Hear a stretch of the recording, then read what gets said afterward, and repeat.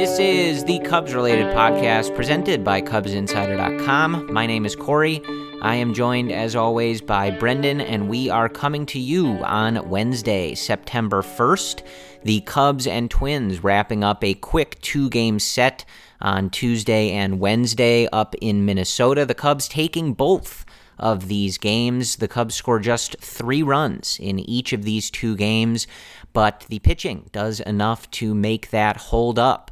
So, Brendan, we've been kind of monitoring the draft position, the tank, if you will, and all that other good stuff. And I think in 2 games, what we may have learned, despite the Cubs coming in to this series with a slightly worse win percentage than the Twins, you can't make too big of a conclusion on 2 games, but I think what we learned is that the Cubs are bad. The Twins might be worse. How much are you looking forward to this season ending, Corey? Like I can sense it in your tone. Like you're so ready for the season to be over. There's been, so we turn the calendar to September today on Wednesday. It's about 10 p.m. in Chicago as we record this.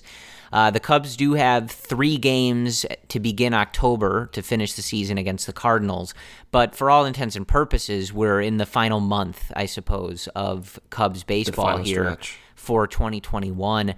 And there's been some fun stuff, I think it's been fun to watch what might ultimately conclude in a Rookie of the Year campaign for Patrick Wisdom. So I'm not itching for that to end.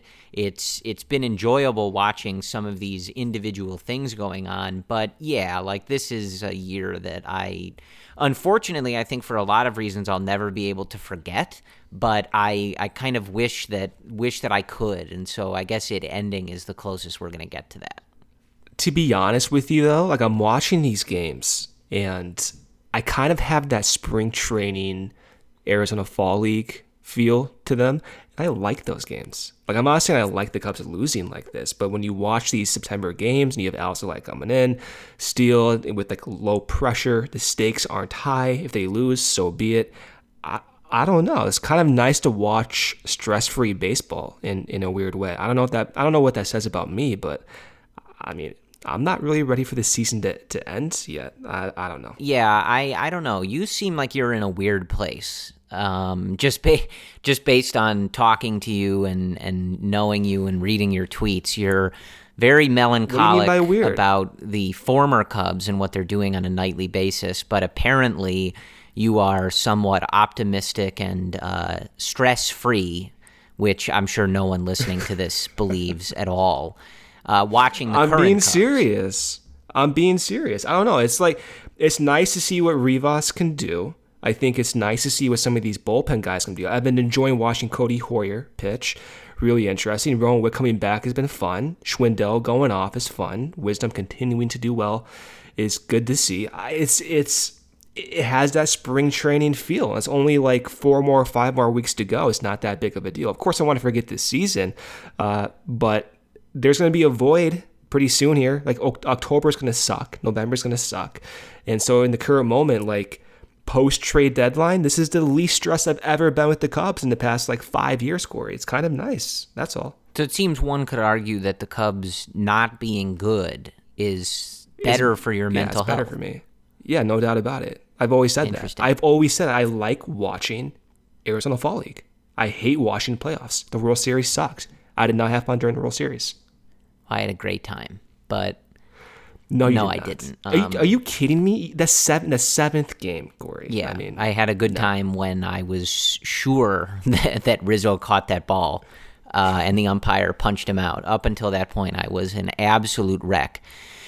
Anyway, this is an interesting start to this podcast. I will say, though, I did not expect to be here, in terms of being okay with watching these games. I kind of expected to tune out a little bit, but I don't think anyone expected Schwindel to be interesting, sure. Wisdom to keep doing this. So in that respect, I'm a little surprised we're even here right now. Yeah, well, and I suppose there's scenarios where what we're watching on a daily basis is worse and not as interesting and, devoid of kind of any potential future implications. So yeah. I suppose it's better to not be in that spot. But let's take a look back at these couple games. Not gonna do the full recap here for you. Although a 3-1 game and a 3-0 game, it won't take me that long to do anyway. But want to first start by highlighting where a lot of this offense came from in this series, and that is off the bat of Frank Schwindel, who homers in both of these games, his 7th coming in the game on Tuesday and his 8th coming in the game on Wednesday. The 8th that came on Wednesday was of the 3-run variety, so all of the runs in Wednesday's game coming off the bat of Frank Schwindel. His OPS sitting at 944 with a 306 batting average now for the Chicago Cubs.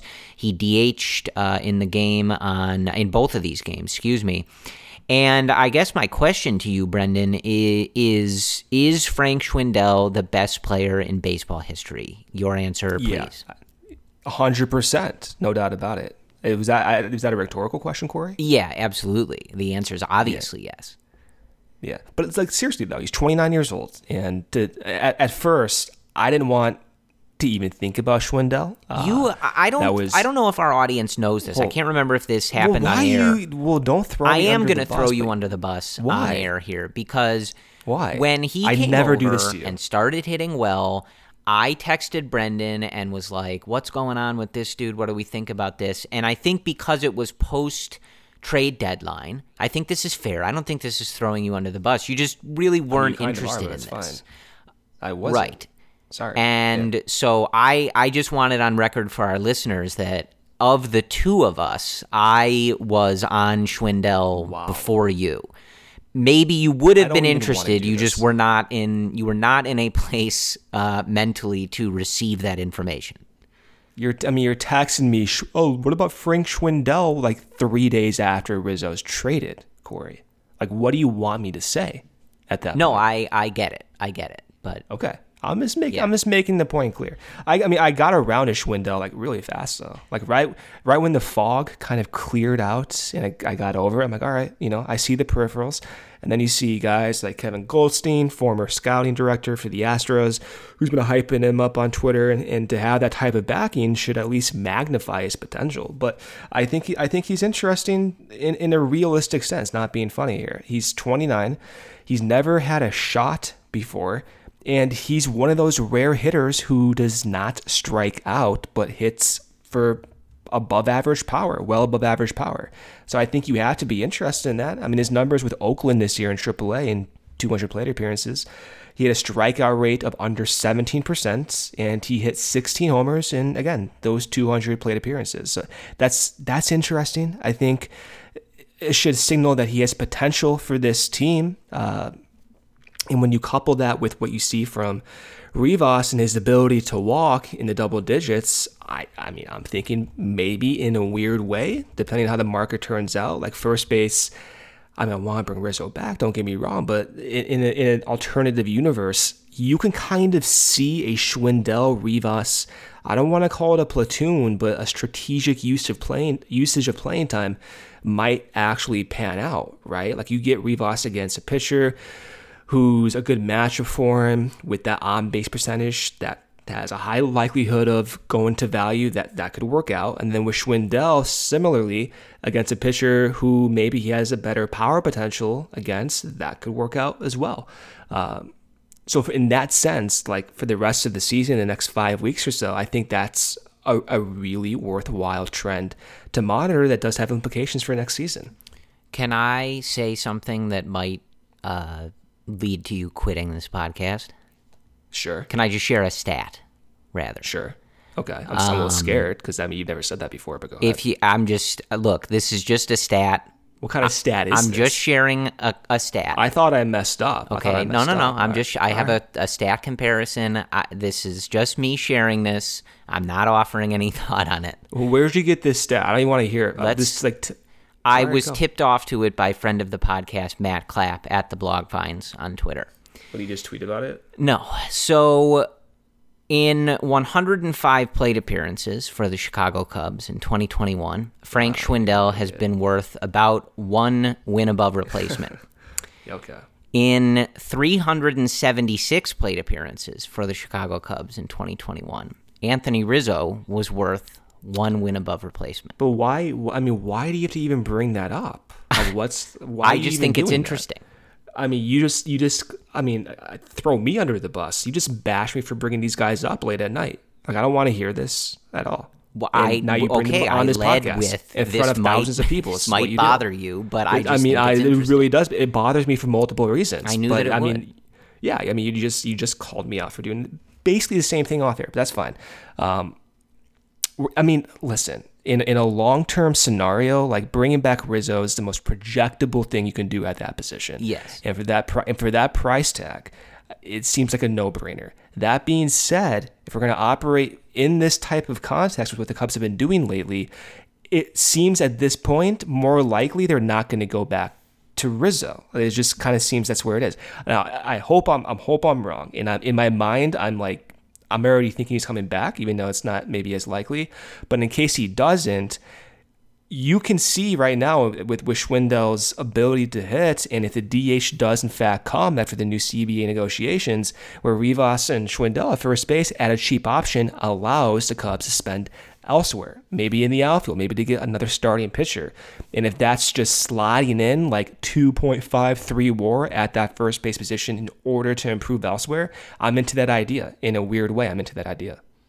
Yeah, and so jokes aside, I only read that stat because I think it just highlights how strong of a start here that Schwindel has had. I just thought it was funny. Obviously, I don't think Frank Schwindel is better than Anthony Vincent I mean, Rizzo. You kind of implied that. That is not what I implied at all. Okay. But it's... Yeah, I mean, to me, my read on this right now is I'm not expecting any of those guys back.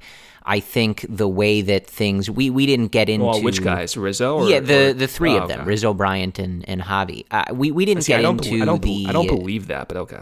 We didn't get into the fracas that was Javi and the New York Mets fans and stuff. And frankly, I just don't want to talk about the New York Mets on this podcast. But obviously, that was very stupid and doesn't seem to bode well for Javi wanting to sign a deal there and continue to play there and have his family there and stuff like that. But, sometimes that stuff, if the price is right and, playing with Lindor, who knows? So I think maybe that I've seen the rumblings of like, okay, this doesn't seem to be a match made in heaven here. So maybe if the price was right, would he go back to the Cubs? Especially with now it's kind of seeming more likely that Nico is not going to get back out there this year. And if he does, it's only going to be for maybe the last couple weeks of this season. So perhaps that reunion is more possible. I've moved on from Bryant for sure. Rizzo, I would love to have him back. Why do you mean for sure? Just because he likes San Fran so much? Well, and his contract just seemed to be the biggest, and it just seems unlikely. We have money. I mean, we could do it. They had money to extend them all before they traded them too, so that doesn't seem to matter. But right. I think that your way of looking at it, I think, is kind of the best way I've found to handle all of this at the moment. I'm assuming they are all not going to be back. Maybe they revisit those conversations, etc. But for the moment, you kind of have to look at what the Cubs have here and see if that might not be replacing those guys, but just as you transition into a year that doesn't figure to be your utmost competitive, can you fill these gaps in? And I think, you look at third base. We talked about Patrick Wisdom. We talked about him in a starting role context in the last episode. And, with Schwindel, obviously you want to see what happens with the DH because I think he's better suited to that. He's not really a strong glove there at first base. He's not a disaster, but not a strong defender, rating negatively if you look at some of those defensive metrics. Especially compared to Rivas, who looks like a legitimate right, and especially compared to Rizzo, where you've been getting platinum glove level first base play over there. Yes, you have. So I think it's interesting, but and this is true, and we'll talk about like Steele and Adbert Alzolay, who came back on Wednesday and came out of the bullpen. I think as long as you're seeing productive stuff from these guys, you can figure out the roles at a later date, right? Like Jed Hoyer is not going to have to fill out a 2022 starting lineup in the next month. And you just want the best idea of what these guys can do. And if what Schwindel is showing you is that he can hit, great. You keep that in mind, you factor that in, and you see what happens with the free agent market. You see who's available via trade and things like that. And, you keep all of these factors in line, but the one thing you just want to be happening is guys doing productive stuff and showing you something. And I think that, if you were looking at a platoon type situation with Schwindel or looking at him as the DH, he's only at 129 plate appearances on the year, only 109 for the Cubs, 20 of them coming with Oakland. So it's still a smallish sample, but this is why you pick up a guy like Schwindel, like they did earlier in the year, and bring him over. And this is why you give him the opportunities, because he's showing you that he's been able to put up a full win above replacement in 109 plate appearances. So clearly there is something there and something worth continuing to explore. It kind of passes the eye test too, right? You watch Schwindel's at-bats, especially against those Twins pitchers. In the last home run he had was a fastball up and in on his hands, and he turns on it right away. Like, you don't need numbers to at least be like, that's interesting that he's doing that.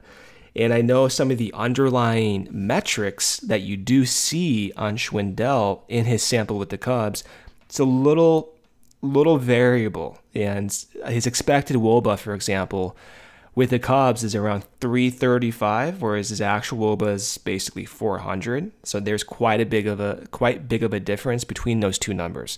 So the question then is asked, is he getting lucky? Is that just a fluke? Or is what he's doing actually indicative of what we can expect going forward? So if you look at his expected weighted on base average throughout his time with the Cubs, the first about week and a half or so, his expected WOBA was around 320-ish. But ever since that period, which I think is now dating about 2.5 weeks from today, his expected WOBA has been basically stable, around 390 over his last, 75 plate appearances. So that's suggesting that at the early onset when he's up with the Cubs, he was not hitting the ball that hard or hitting the ball in locations that typically correlate to extra base hits. But now, in his last 75 plate appearances, he is doing that. And he's doing that even more recently with these home runs. So in that sense, I think it is interesting. And I don't know if you can expect, I know you can't expect this level of performance going forward. But again, it goes back to the point of what if you can actually be like a 330 to 350 WOBA guy?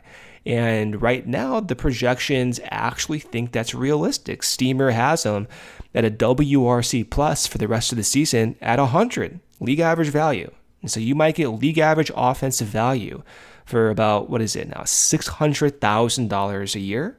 And you couple that with Rivas, who's making the same exact salary, you may be getting a total sum value of first base in a perfect world around like 3 wins for $1 million. That might free you up to go get other free agents in positions that you need, like maybe center field, maybe shortstop, if that's where they ultimately try to figure out how to improve. So that's where my mind is right now, right? You still want to see how Schwindel performs for the rest of the season, and there's still a lot that could change many people's minds. But we're kind of on the track right now where we're going to be entering a free agent market in November and December where this is going to be a legitimate conversation. This will not be the last time we talk about this, Corey. Yeah, so, you also kind of look at this from the perspective of, and we've talked about this before, just trying to build that depth a little better from within, right? And I kind of think of 2020 now. Of course, 2020 was a very strange year, and it's hard to kind of read into a lot of those numbers, but the Cubs did not get good production out of that DH spot in 2020. And oftentimes it was Victor Caratini, or sometimes, Wilson Contreras when they wanted to give him a break. But the production wasn't very good. Looking on Fangraphs, the DH position for the Cubs had an 86 WRC plus, so below average, a 300 WOBA from that position, whoever was in the DH spot on a given day, right?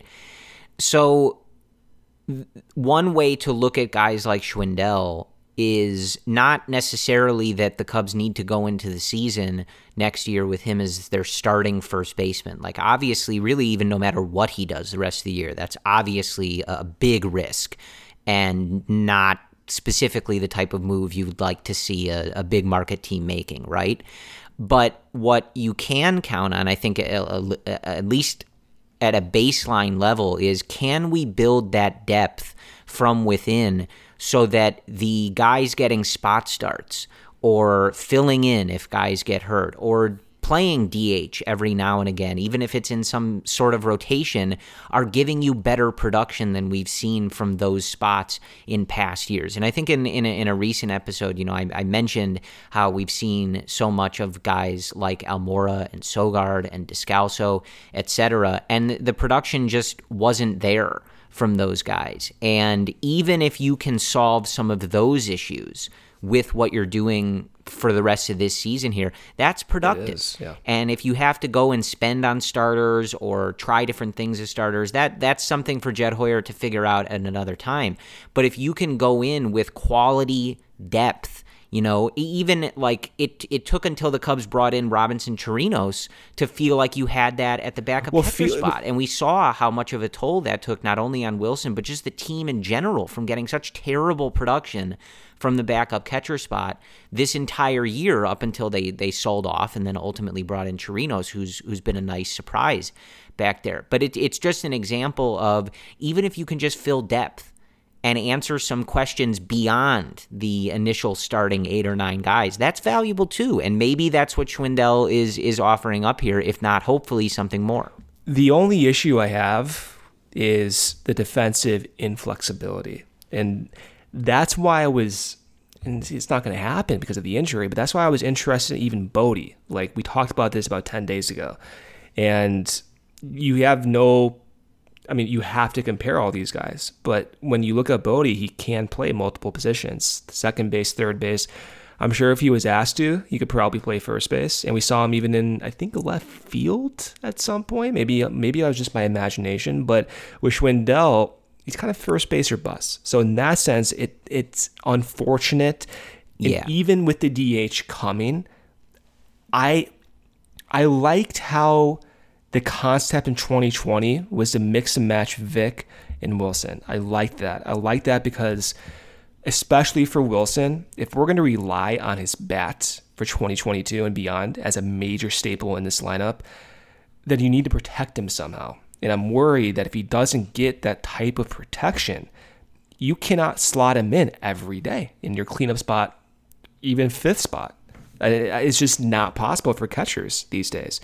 So I like to keep the DH spot, if it does end up coming to the NL, a little bit more flexible. Just kind of riffing on the Madrigal-Nico thought, and I think we've talked about this a little bit, but you kind of rope in now that you have these questions at all these other positions, and it is rather interesting. And, one of the things they were talking about was Madrigal's natural position is second base. He can't, play shortstop or anything like that. But he also might be an option to play some DH if that does come to the National League. And one of the things that I think Ryan Dempster brought up was yes, second base is Madrigal's natural spot, but Nico is a Gold Glover there, or a Gold Glove, potential player there. We've seen that. He rates that way. And so do you want to move him off of that because that's where Madrigal is more comfortable? Do you not want to? And, then you get into, okay, well, we want this guy to DH, but what about this guy? And it all is more complicated. And I mentioned before, they reported today that Nico's not really closer to getting on that rehab assignment. So as the calendar flips to September, that does sort of mean okay, well, there's not that much time left. So if he doesn't get out there soon, he's not going to get out there, and you're going to be closer to, potentially just shutting him down for health reasons.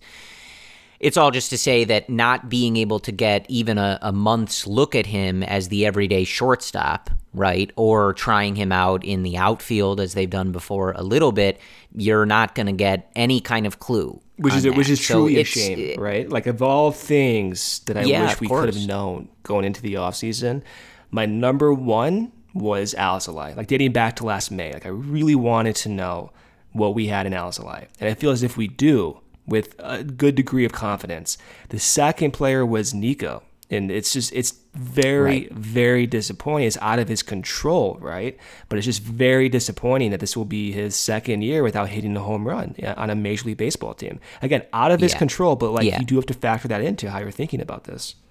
Yeah. No, of course. And, and again, like, this is, I think we've talked about this, but it's just on my mind because they were talking about it in the booth tonight. And, the way that I think Ryan Dempster finished off the conversation was just saying, like, you can't be sure about what you're seeing, but you really would have liked to just be able to see Nico. Something. And he was saying it in the context of wishing that Madrigal were healthy as well, because he was just saying it would be nice to just see for a consistent period of time, even a short one, just how do you feel about this every day, right? What does the team look like? How does the defense look? How does it all feel with Nico at short every day, or Nico in center field every day if you wanted to try that, and Madrigal at second, and where they are in the lineup, and you just don't have a look at that. And so, it's a real shame, and it's going to be interesting to see how Jed Hoyer kind of plans around that and where those guys kind of factor into all of the plans, because we know they will.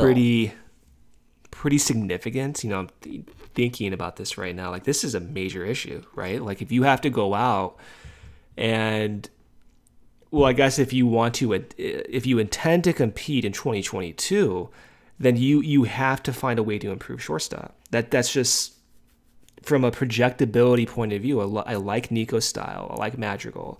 But there is a degree of volatility there that you just can't predict.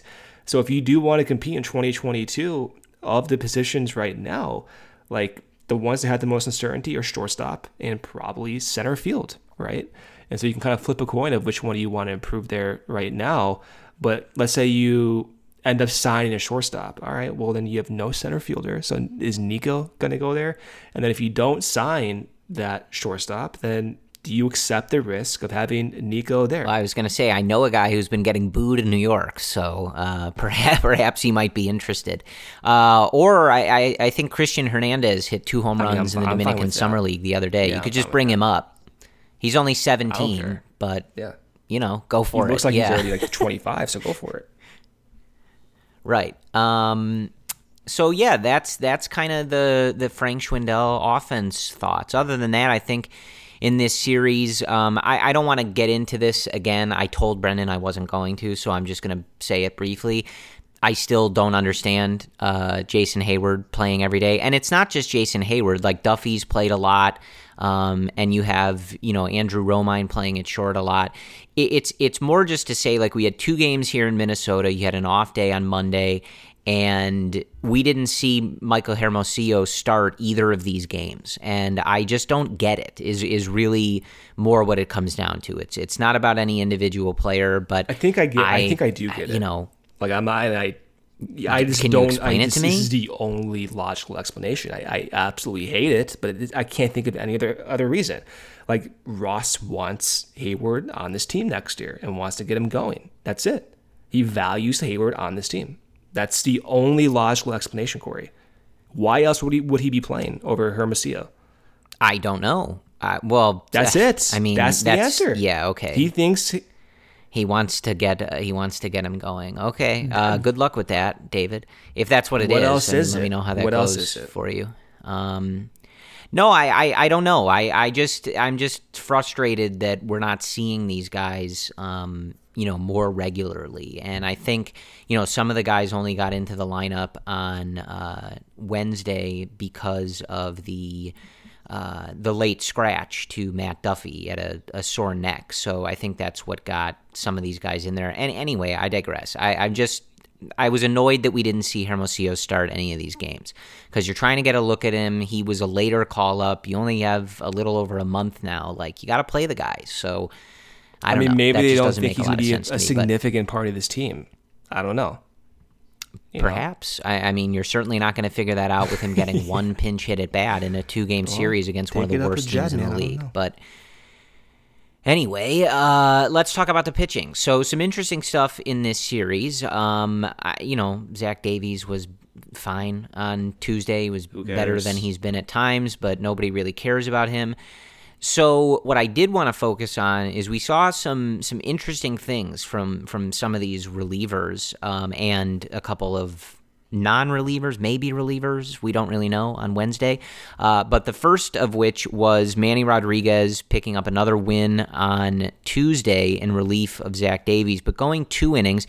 He did walk 2 guys, no strikeouts, but didn't allow any hits, didn't allow any runs, threw 22 pitches over the course of 2 innings. So just interesting, a multi-inning effort there.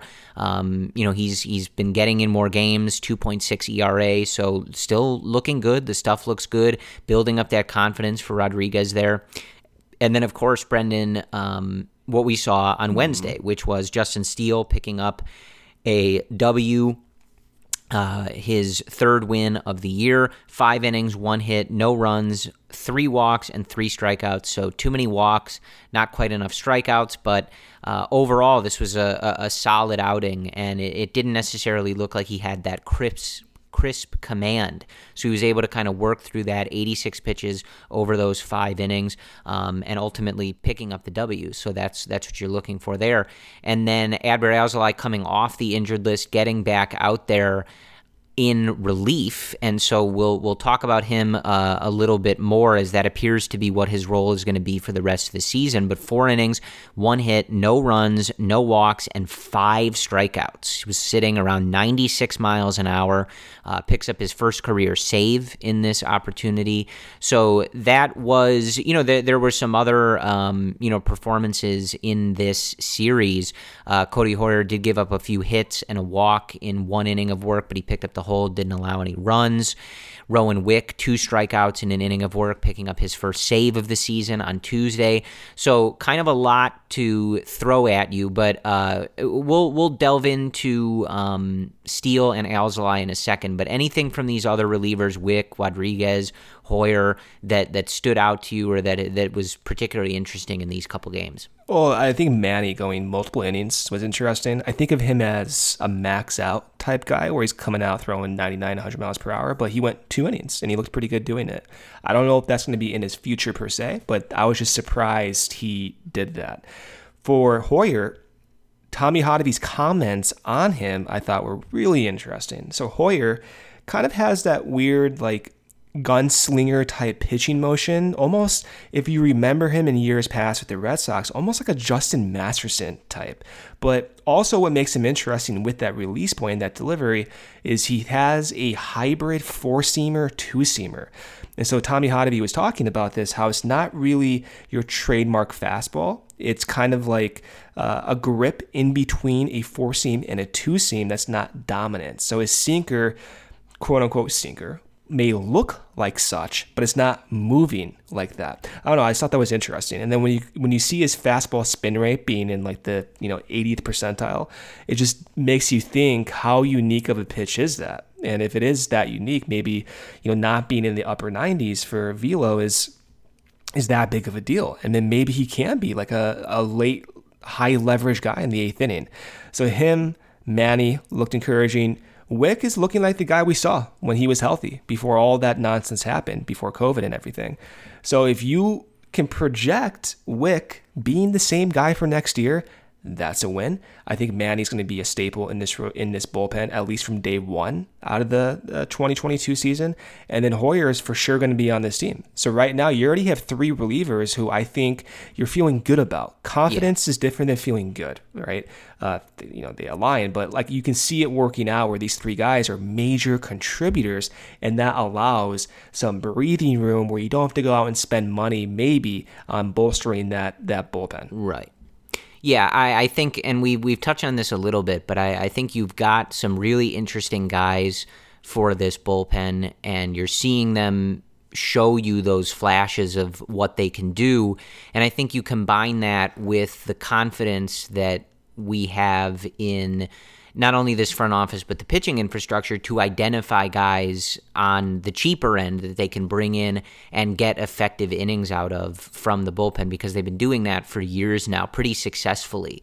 So I think, you may have to make some additions, but I don't think you need to look at the bullpen as a spot where you need to, drastically spend money just to have a competitive bullpen. I think you've got the makings of that already, and then you've seen this group be able to churn that out in the past with guys they bring in. We talk about it usually every spring training, reclamation projects, guys that never got a chance elsewhere, things like that. We've just seen them find a couple of those like diamonds in the rough every offseason or every season and get effective innings out of guys you just aren't really expecting it out of or haven't seen it from in a couple years or things like that. So I think that area is pretty solid, especially with what you're seeing out of some of these guys. So let's talk about what we saw on Wednesday, because it's pretty interesting. Yeah. So the combination, the piggyback of Justin Steele and Adbert Alzolay combined to shut out the Twins. They give up just 2 hits, the 3 walks, all coming from Justin Steele, 8 strikeouts, 5 for Alzolay, 3 for Steele. So a lot to kind of focus on here. Let's start with the ladder of the piggyback here, because he's coming back, and I want to touch on him first, and that's Adbert Alzolay. So the Cubs saying that to finish the season, for the most part, I think David Ross said, unless things change in the rotation, and it's possible he gets back out there for a start.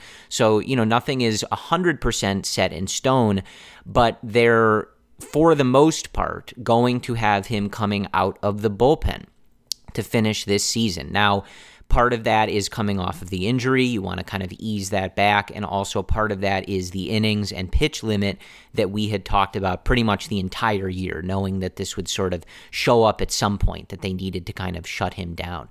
So comes in and looked electric on Wednesday. Of course, the Twins suck, but he looked electric. The stuff passed the eye test. It looked really good. Got a lot of awkward swings, the 5 strikeouts, of course, no walks.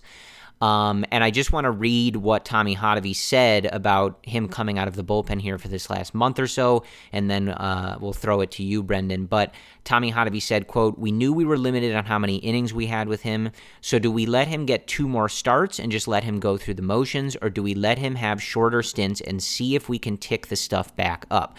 Learn how to use more swing and miss stuff, how we can use the slider a little bit differently or maybe be more aggressive, things like that."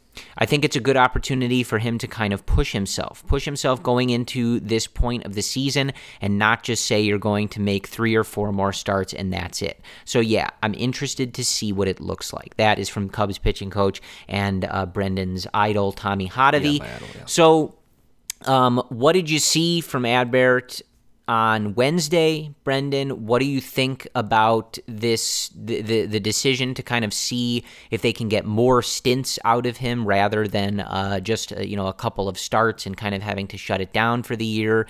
And I guess you said when he had gotten hurt the last time, you had kind of seen what you needed to see from him in terms of believing in what he can do as a starter going into next year. So now that he is back, we know he's going to be able to get back out there, and we saw some really exciting stuff on Wednesday. Anything else, you'd want to see from him, or a vision for how you'd like this month to go? And kind of piggybacking off of what Hotovy's saying, and learning how to play the stuff up a little bit and use these pitches differently, combine it all together. My initial reaction when I heard he was not going to come back as a starter, disappointing, and not because that's where he's going to be as a pitcher, but disappointing because I wanted him to get those experiences starting in the first inning, not coming out in the 5th or 6th inning and maxing out for a few innings. I wanted Alzolay to act like a starter because he's going to be a starter next season. It's just how it is. You have no choice. So I was a little conflicted. Now, when you hear Hotovy talk about this, about maybe this change in role, which is a change in environment, is going to induce some epiphanies, perhaps, or rather push Alzolay to do things he normally would not do as a starter, and as a result, you gain skills, knowledge, whatever, that you can apply back to as a starter. So in my perfect world, how I want to see this pan out for the rest of the season, I need maybe one more start from Alzolay, and this is not because I need to see more. Like, I just want Alzolay to be in a position where you're not exclusively throwing like a reliever for the next 5 to 6 weeks. Maybe that's not ultimately what ends up happening with him, but I want to see him get into a rhythm that's actually the same rhythm he's going to be using as a starter.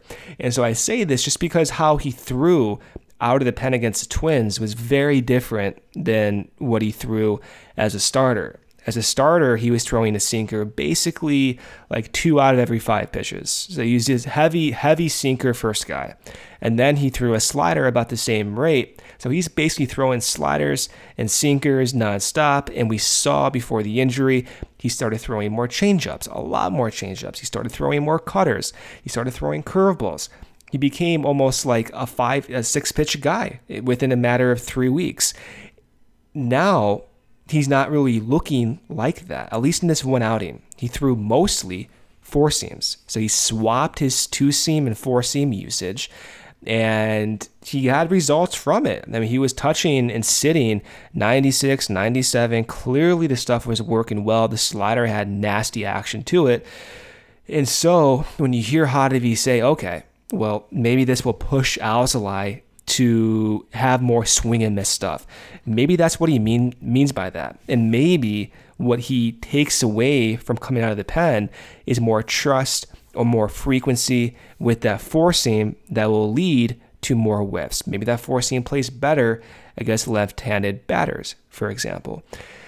So I don't know where I stand with it. Of course, I trust Hottovy in his pitching infrastructure to develop the optimal routine. But separate from all of that, as a fan, like I wish I wanted to see Alzolay just start this month. That's it. I just wanted to see and continue to track that progression as a starter from day one. But now, kind of have to switch that thinking. Now you have to switch your thinking of, all right, what's Alzolay going to do to get more whiffs out of that bullpen? And I think from day one we saw that's going to be maybe more of a 4-seam type thing that he'll be doing.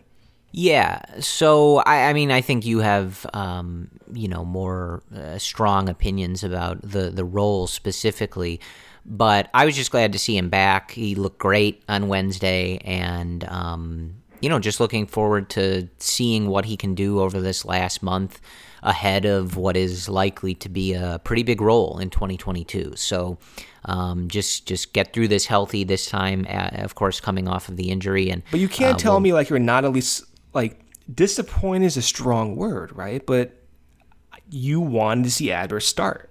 Like, I think every fan wants to see Adbert start, right? Yeah, well, I mean, I think obviously the goal is to be able to see that vision of him starting and getting it done, kind of like we did earlier in the year. Because you sounded like you were not, I mean, again, another strong word, but it sounded as if you weren't as sold. Like you personally, which I think is the majority, still want to see more from him. And now he's not going to be able to showcase that role.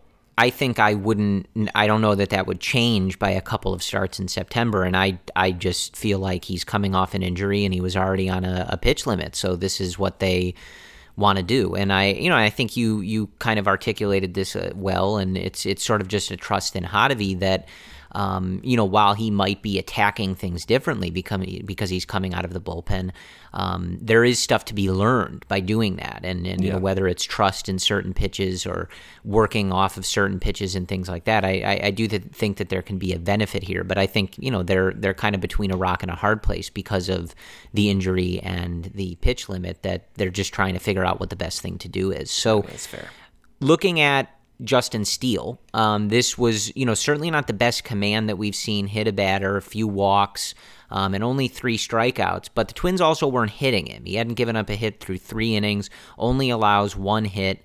And, altogether, despite the not as strong of command. Overall, a very effective outing for Justin Steele, and not throwing over 90 pitches in this game, only 86 in the 5 innings. Likely if he's more stretched out, and this isn't his 4th start or whatever it is of his career here, starting games, likely could have gone into that 6th inning, pushed 100 pitches, and gone for the quality start there. So I think all things considered, this was a pretty solid effort. But anything in particular that you saw from the way that he was using his pitches tonight? It was quite a big change. So similar to how we talked about sinker for everyone else, Steele came up through sinkers in his first start in early August back from AAA. Then in his most recent 2 starts before this one against the Twins, he said, no more sinker. I'm going to throw mostly 4-seams and then mostly sliders. So I was a little curious why he was doing that and if he eventually would go back to throwing more sinkers. Well, this was a start he did that. So against the Twins, he threw 86 pitches. He threw 35 sinkers in those 86 pitches. That was the most of any of his pitch types. And then he threw 26 4-seams, 14 sliders, 9 curveballs, and 2 changeups. He threw 5 pitches. He's a 5-pitch guy, but he heavy loaded those pitches with sinkers, 4-seams, and sliders. Interestingly, he did walk 3 guys. Watching the game, it looked like his command with the sinker was acceptable. And maybe he was missing a little bit inside, but he wasn't missing by a lot. And so I think the command, the misses were competitive. We've heard about that with, I think, Tyler Chatwood, even Dylan Maples, and he's back up right now, which is a discussion for a different day. But we've heard the term competitive misses, and I think that's what Steele delivered. Now, the other bad pitches that led to walks, those were all in secondary pitches. Like he was spiking, I think, a little bit too many sliders than what we've seen from him at his best. So when you couple that with just missing with the sinkers marginally and then spiking a little bit too many breaking pitches, that's where the walks came in. But I would like my starting pitcher to have strong fastball command, and it looked as if in this start he was trending in that direction. It was competitive. And I do like that he went back to being a dominant sinker guy, because that's what led in his first start to only 1 walk. And it looked better, and yeah, he got fewer whiffs, but he also got a lot of weak contact, and he looked to be more in control. And I feel as if he was pretty close to looking like that same guy against the Twins, just missing a little bit inside that I think will get ironed out. So all in all, I thought it was a great start, to be fully honest. Like, I think given what we've seen so far, you want to see him continue to change things and tinker with things and try to find his groove. And in 86 pitches to not allow any runs and marginally miss with your fastball, that's what I would like to see going forward. Just continuing to take these baby steps to get to a point where he is a projectable guy, well, at least with some confidence for 2022. Yeah, so Marquis shared this note. Since 1997, Cubs rookie starting pitchers who threw at least 5 innings in a game and allowed just 1 hit or fewer and 0 runs. That list includes Kerry Wood, his 20 strikeout game on May 6th of 1998, Sean Marshall in 6 innings of work on May 17th, 2006, and Justin Steele tonight. That's it. There you go. So only since 1997, but that's not bad company to be in on a list that only includes 3 people. So it was a very nice outing from Steele, and I think, again, looking at these two, like the best outcome here for these two, and if you include Keegan Thompson, is of course that the Cubs find themselves 3 starters who are great, and they just fill out the rotation with all 3 of those guys, right? That's likely not going to happen. Right. That's the best case scenario. So when you're looking at something like Wednesday, obviously we want Adbert to be in the rotation. That's going to be the Cubs' plan come next year. It's not how he was utilized tonight. But the point for me is just, it is similar to Schwindel. It's what I said earlier. Like, you just want to see them doing productive things, right? And however they did it, tonight it was in a piggyback. We've seen both of these guys have success out of the bullpen. We've seen Adbert have really great dominant starts of his own, longer than 5 innings and stuff. But tonight, the two of them combined to shut out a Major League Baseball team and give up 2 hits, right? That's great. It is. So what their role is come next year, how the rest of this month goes, we'll see. But tonight, they were both really good in different ways, and you see what they can put together going forward. But tonight, they did really well getting major league hitters out, and that's what we want to see from them. So for me, it's all just about that progress, right? Like you don't have to have them in a defined role this moment. They don't have to be performing at that level in this moment if you're talking about future success in 2022 and stuff like that. But tonight, they both got in there. They both did a really great job, and that's progress for me, right? I mean, that's what you need. Every start going forward, every appearance, you want to see progress, right? Yes. And I think you check the box on both of those guys tonight. Yes, absolutely. And I think also, just from like a narrative perspective, like it's kind of cool to see 2 guys, from the Cubs system come in here. And, they've Adbert's gotten a shot before, but Steele getting his shot primarily here this year. And it was just those 2 tonight. There were no veterans out of the bullpen or anything like that. It was just a couple guys who we've seen, for years in the Cubs system coming in and pitching a shutout, combining to pitch a shutout. I think that's cool, especially with how much focus, rightfully so, has been on, the lack of the ability for the Cubs to develop pitching. And tonight, if just for a night, it was very nice and very productive from these 2. Okay, we have more Cubs baseball. That's a good thing or a bad thing, depending on how you want to look at it. But sounds like a threat. It does sound like a threat. This is going to be a stupid series. They're playing the Pirates, so the Pirates suck even worse than the Cubs. So a lot of losing baseball that you'll see this weekend. First game starts Thursday, night game, Wrigley Field. We have Keegan Thompson on the mound for the Cubs. On the year, Keegan is 3-3, a 3.09 ERA. He'll be facing Color for the Pirates, who's 4-10, a 6.75 ERA. That game starts 7:05 p.m. once again. Friday, afternoon game, typical 1:20 start time.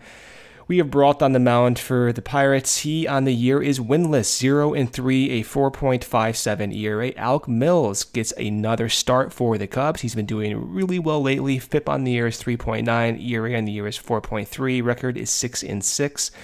On Saturday, Pittsburgh has not announced a starter yet. The Cubs do have Hendricks on the mound that day. Hendricks on the year, 14-6, a 4.4 ERA. The home run has bitten him lately.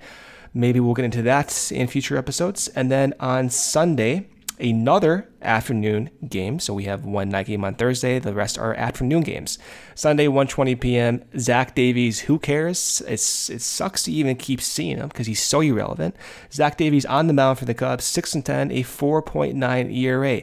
He sucks. We have Crow on the mound for the Pirates. He is 3-7, a 5.46 ERA. He also sucks. I don't expect many people to be watching that game on Sunday. The Pirates are 48-85. Terrible record. The Cubs are 59-75. This is like your, what is this? It's going to be like your 2011 type game where both these teams suck, or like early 2000s, like 2000, 2001 when both teams sucked. So that's what we have. What I'm watching for this series is Keegan Thompson. Keep an eye on that changeup. Keep an eye on those secondary pitches beyond his cutter. And fastball command has been an issue, I think, with Keegan Thompson. Other than that, it's obvious. Schwindel, Wisdom, Ortega, Hermosillo, we want to get more playing time for him. Ian Happ has been doing well. Had a nice series once again. A home run from the right side against the Twins. We'll see how that pans out as the season goes along. But that's the obvious. And then, of course, one last note is the back-end trio with Manny Rodriguez, Hoyer, and Wick. So those are 3 guys that at this point should be written down in the Cubs bullpen for 2022. Yeah, I think pretty similar. Obviously, you don't want to see something from Thompson, especially coming off of what we saw from Steele and Alzolay on Wednesday. You've got a month here, and this is only going to be his 3rd start in this version of stretching him out. But not a great outing. The last time wasn't even able to get through a few innings before Ross had to pull him against a tough White Sox team. So just, want to see, kind of like we just talked about, just progress, right? Something that you would mark as progress from Keegan Thompson in this next start as we go along in this experiment. And then other than the stuff Brendan mentioned, just something to keep in mind that the next time Patrick Wisdom homers, he will be tying the Cubs' all-time rookie home run record. I am not going to mention who holds that record. Who holds it, Corey? Say the name. Brendan. Say the name. Who holds it? It's held by Christopher Lee Bryant, Brendan. Corey. I don't know why you made me do that just to upset you. I'm about to go watch the Giants game right now.